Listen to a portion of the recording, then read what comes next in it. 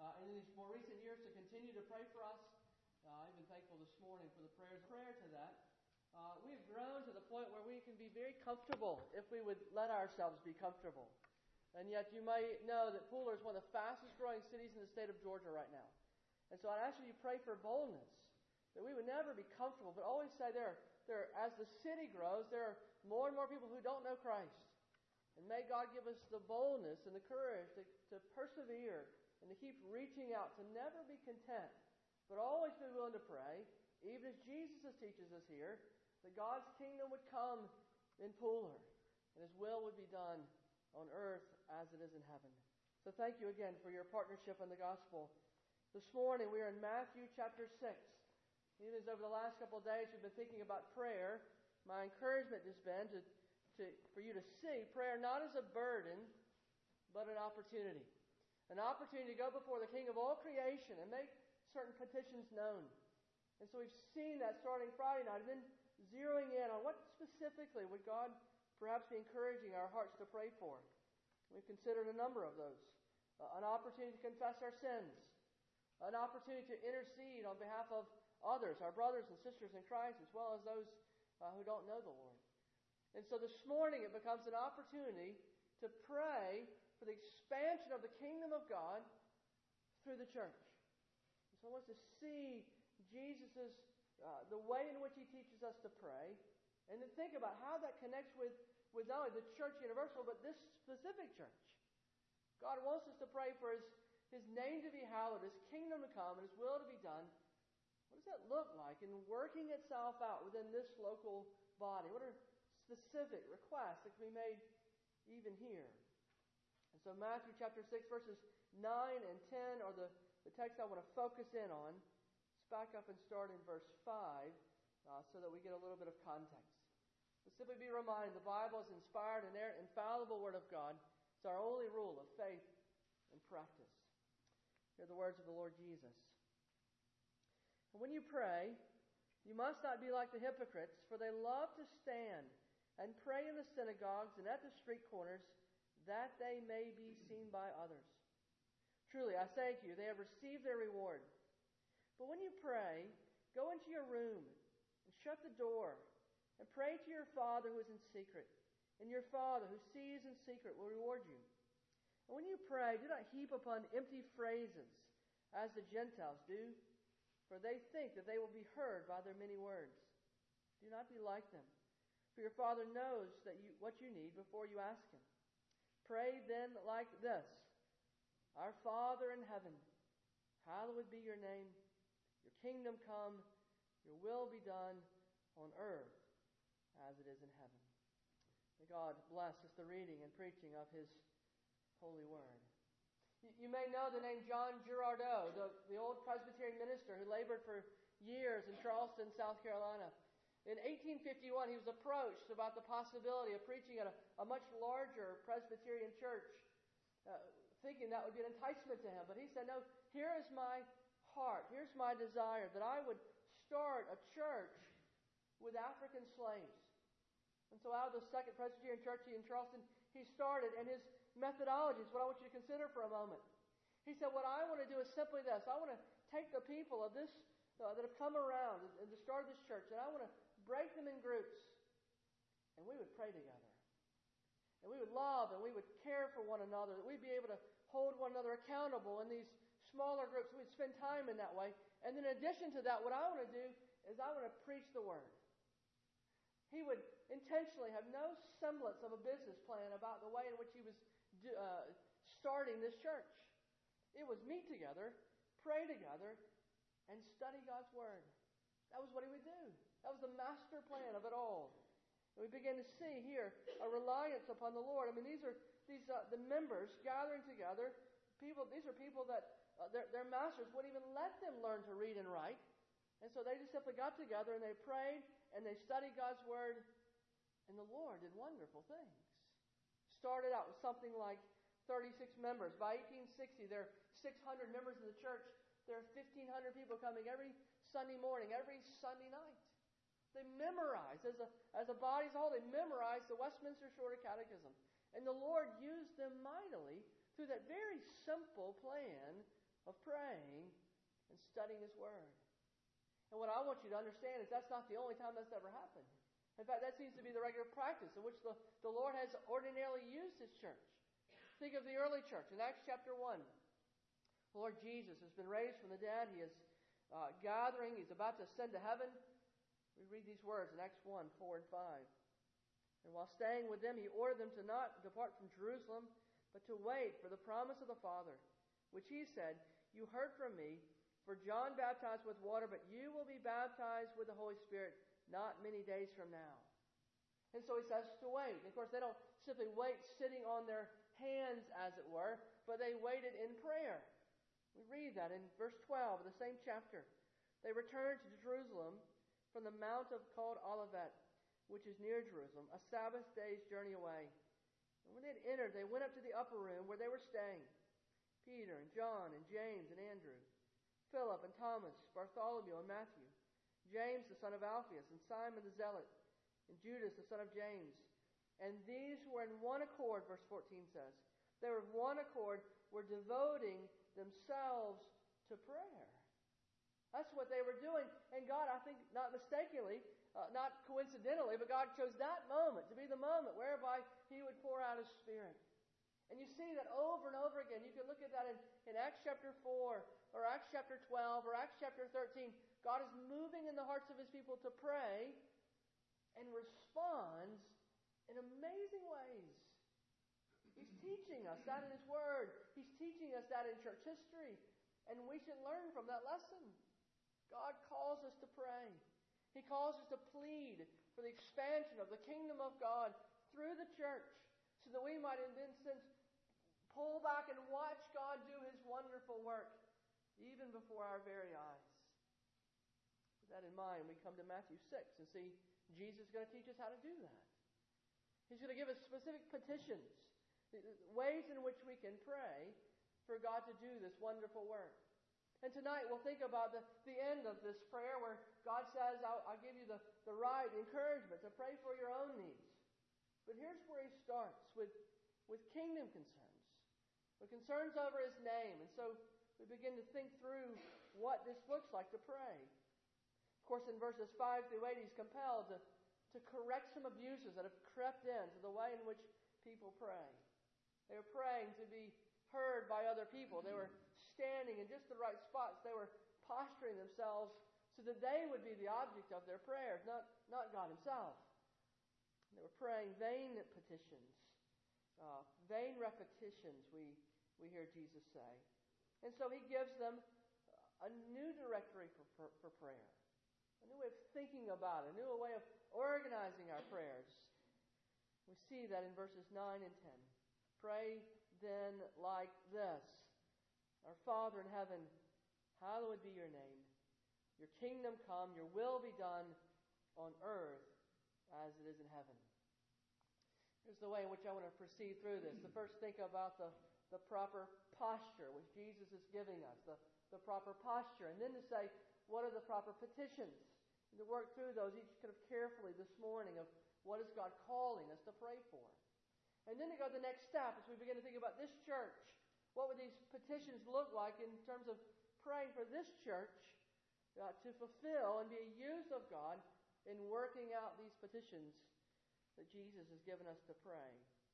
And so first, the proper posture.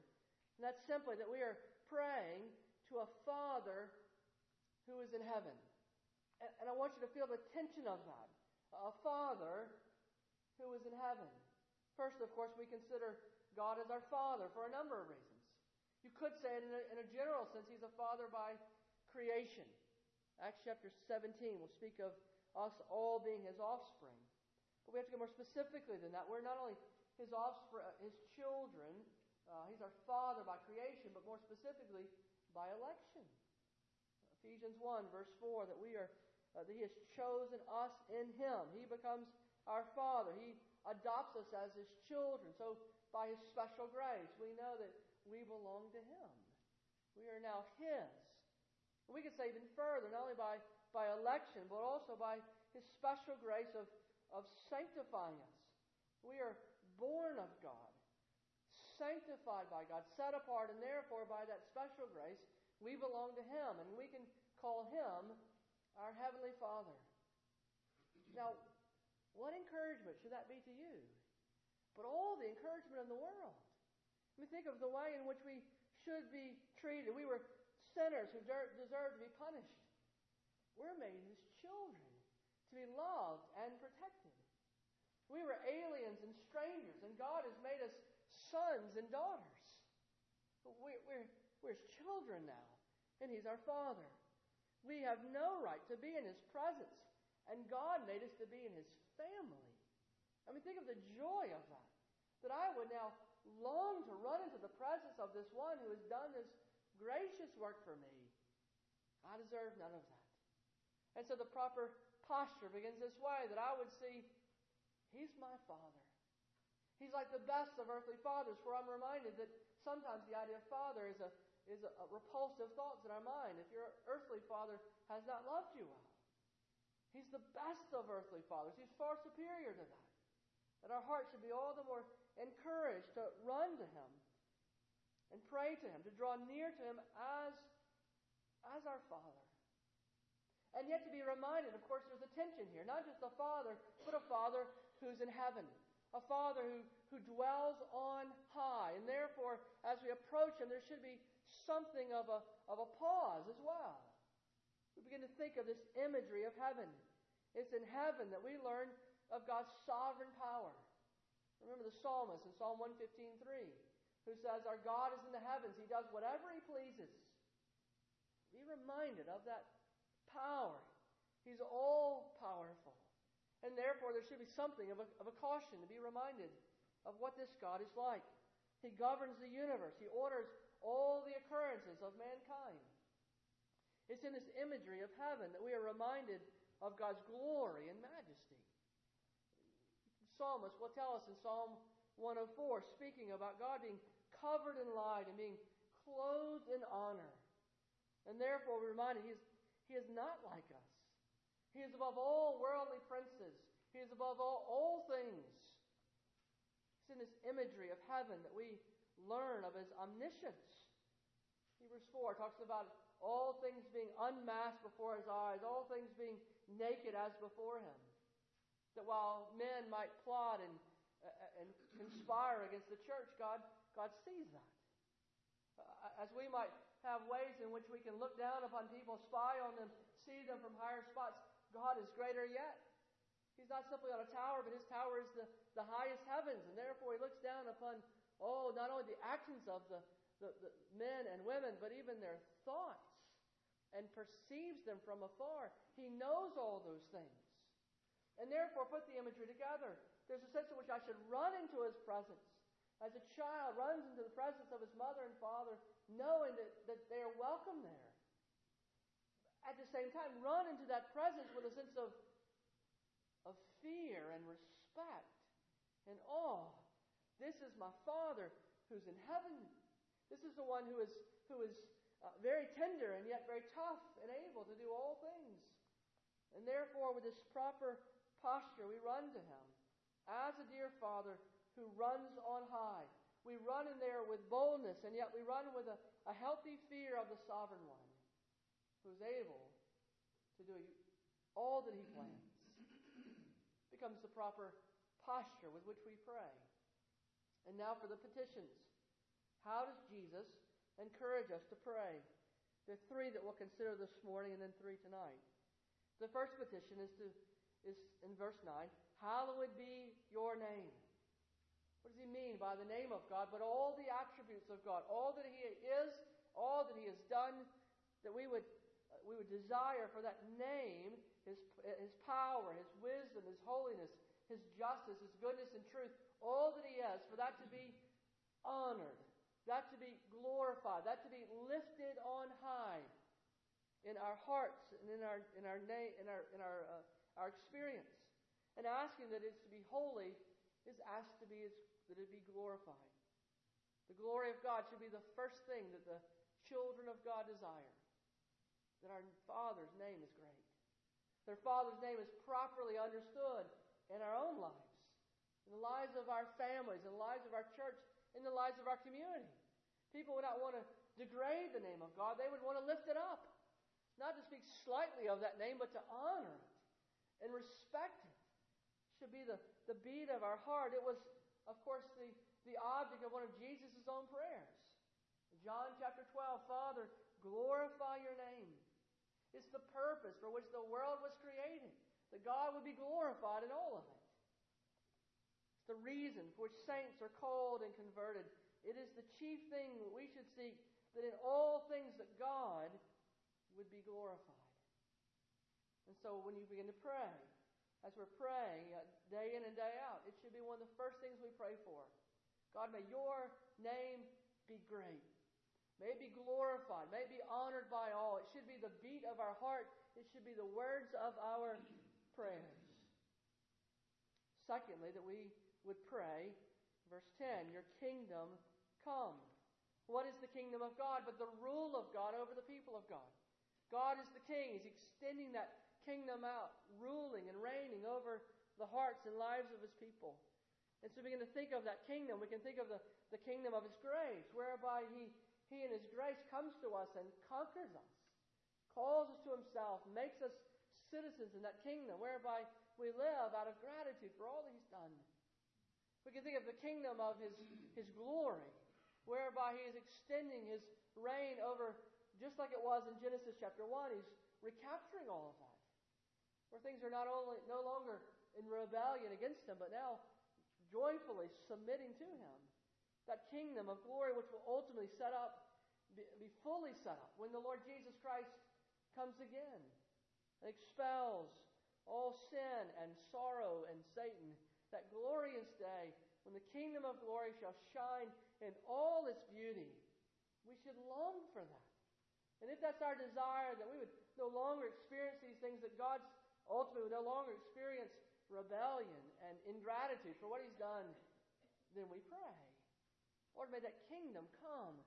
May it come in greater measure. May it come in its fullness as the Lord Jesus comes again. More and more bring your kingdom of grace and your kingdom of glory. We should pray for that. And then pray for God's will to be done on earth as it is in heaven. God tells us his will in his word, doesn't he? And so as we're praying this petition, that God's will would be done, it is also pray that God's law might be understood. That people might know what it is that God has called us to do. And that knowing his word, that they would, more than that, they long to do it. That they would do it consistently and readily, even perfectly, as that's happening now in heaven. It's possible because it happens every day in heaven. And so as God's conquering his people, bringing them to faith in Christ, growing us in grace, the day will come when it will be done perfectly. And in the meantime, we're praying that it will be more and more the reality. More and more the reality in my own heart. That I would want to do the will of my Heavenly Father. More and more the reality in our hearts. That we would long to die to sin and to live for righteousness. We'd be praying that God would do that work even in us as we're praying these petitions. That we would know the will of God and obey the will of God and find it a joy to submit to that. And so that's where Jesus is pushing us to pray these petitions. But now think of how it's to work itself out. How does God move in our hearts? We're going to pray for the expansion of the kingdom of God through the church. So we make this connection. How does God make that happen? How does he bring his kingdom? How does he move in the hearts of men? So that their desire is that God's name would be great. And his kingdom would come. And his will would be done. How does he change their hearts? He does it through the gospel. He does it by bringing us to a saving knowledge of the Lord Jesus Christ. Now think of the next step. If all those petitions are going to be worked out through the gospel, to whom has he given the responsibility to hold out that glorious gospel? He's given it to the church. He's given it to us. It's our role. And so think for a moment about the connection between the church and the kingdom of God. It is the church that is the manifestation of the kingdom. It's the church where you begin to say, where's God at work? So he's building his kingdom. You see it in the church. You see it in our lives. The church is the family to which the working of the kingdom give birth. Oh, it's imperfect. It's an imperfect manifestation of what God is ultimately going to do. And yet, nonetheless, we begin to understand even the parables, like in Matthew 13 of the wheat and tares. There's good there, there's wheat there, but there's tares there. But nonetheless, the wheat's growing. The righteous people of God that have been sanctified, they're growing in that. And so we begin to see that manifestation growing. It's in the church. It's the church that is to be the sphere of the kingdom of God in this age. It's not what it's going to be one day. And yet now God is at work. He's building His kingdom through the sphere of the transforming power of the kingdom of God in the church. It's the church that is to be the instrument of the kingdom of God in the world. We are the salt of the earth. We are the light of the world. We are the city that can't be hidden, whereby people understand something of the King because they're seeing the kingdom extended through the church. And so think for a moment. The Lord Jesus is calling us to pray these petitions. God, may your name be glorified. May your kingdom come. May your will be done. He's going to accomplish that through the gospel. And He's given us the gospel to not only be stewards of that and to protect it in terms of being faithful to it, but also to proclaim it. And therefore, I would say, in addition to these petitions, you can begin to say there are other prayers which God has shown us in His Word that support the Lord's Prayer. They're extensions of that, whereby you and I can say, this is my desire. God, that your name would be great and your kingdom would come and your will would be done. So I want to pray even more and more for that to work itself out. So how else should I pray? How can I pray for Trinity? How can I pray for the ministers and the members of this church, whereby they are fulfilling these desires? If your passion is that God's name was great, His kingdom would come, His will would be done, how should I pray? I remember coming back from Christmas break and hearing there's a lot of young families at First Pres. And so one of the things that invariably happens is the pastor, they want to tell you what they got for Christmas, all these kids. And so I'm listening about army men and Barbie dolls and video games and on and on.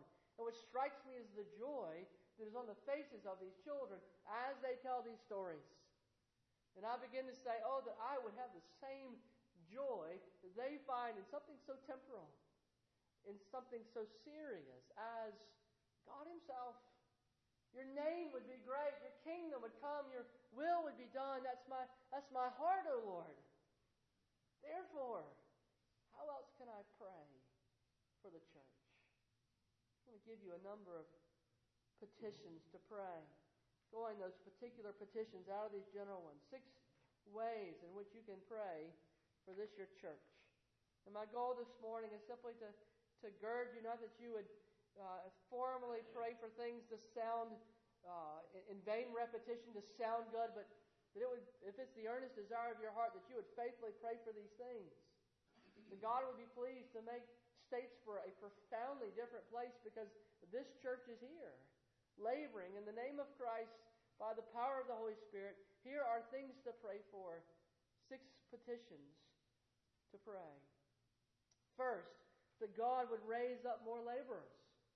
That God would raise up more laborers. He tells us to pray for that in Matthew chapter 9, verse 37 through 39.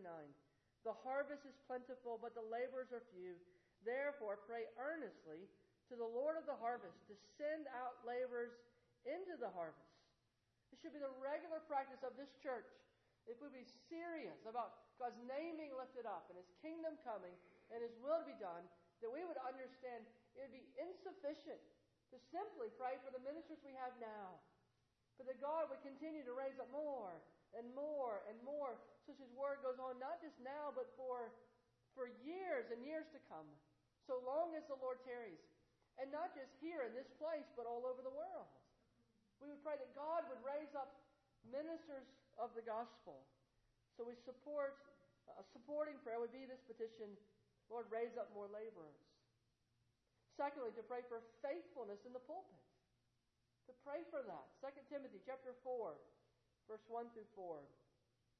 I charge you in the presence of God and of Christ Jesus, who is the judge, the living and the dead, by his appearing in his kingdom, preach the word. Be ready in season and out of season. Reprove, rebuke, and exhort with complete patience and teaching. For the time is coming when people will not endure sound teaching, but have itching ears that will accumulate for themselves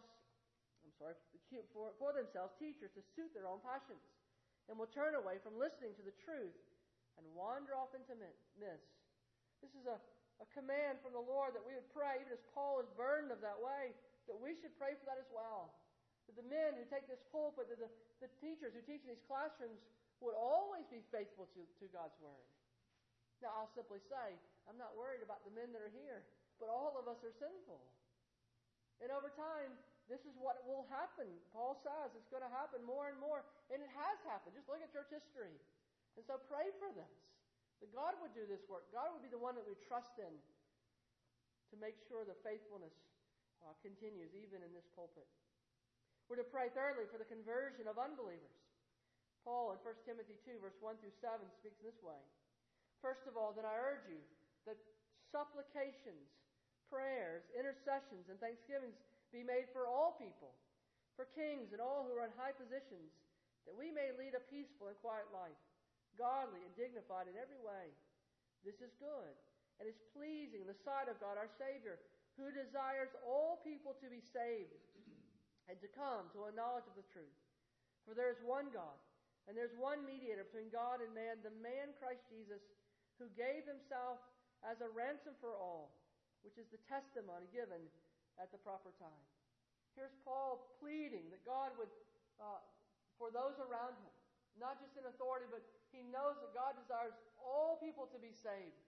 And so our prayer is that God would take people from every tongue and tribe and people and nation, all types of people, and save them. And he tells us that we should be praying for those things over and over again. Fourthly, to pray for spiritual maturity of believers. We keep praying for this. Colossians 1:28. Him we proclaim, warning everyone and teaching everyone with all wisdom, that we may present everyone mature in Christ. This is the goal of the ministry of the apostles. Not just that they would be saved, but that they would be mature in Christ. They would continue to grow in their knowledge and love of Christ, in the way they reflect the Lord Jesus. That they might indeed submit to his kingship and do his will in their life. And we're to pray for them. But that's the work of God.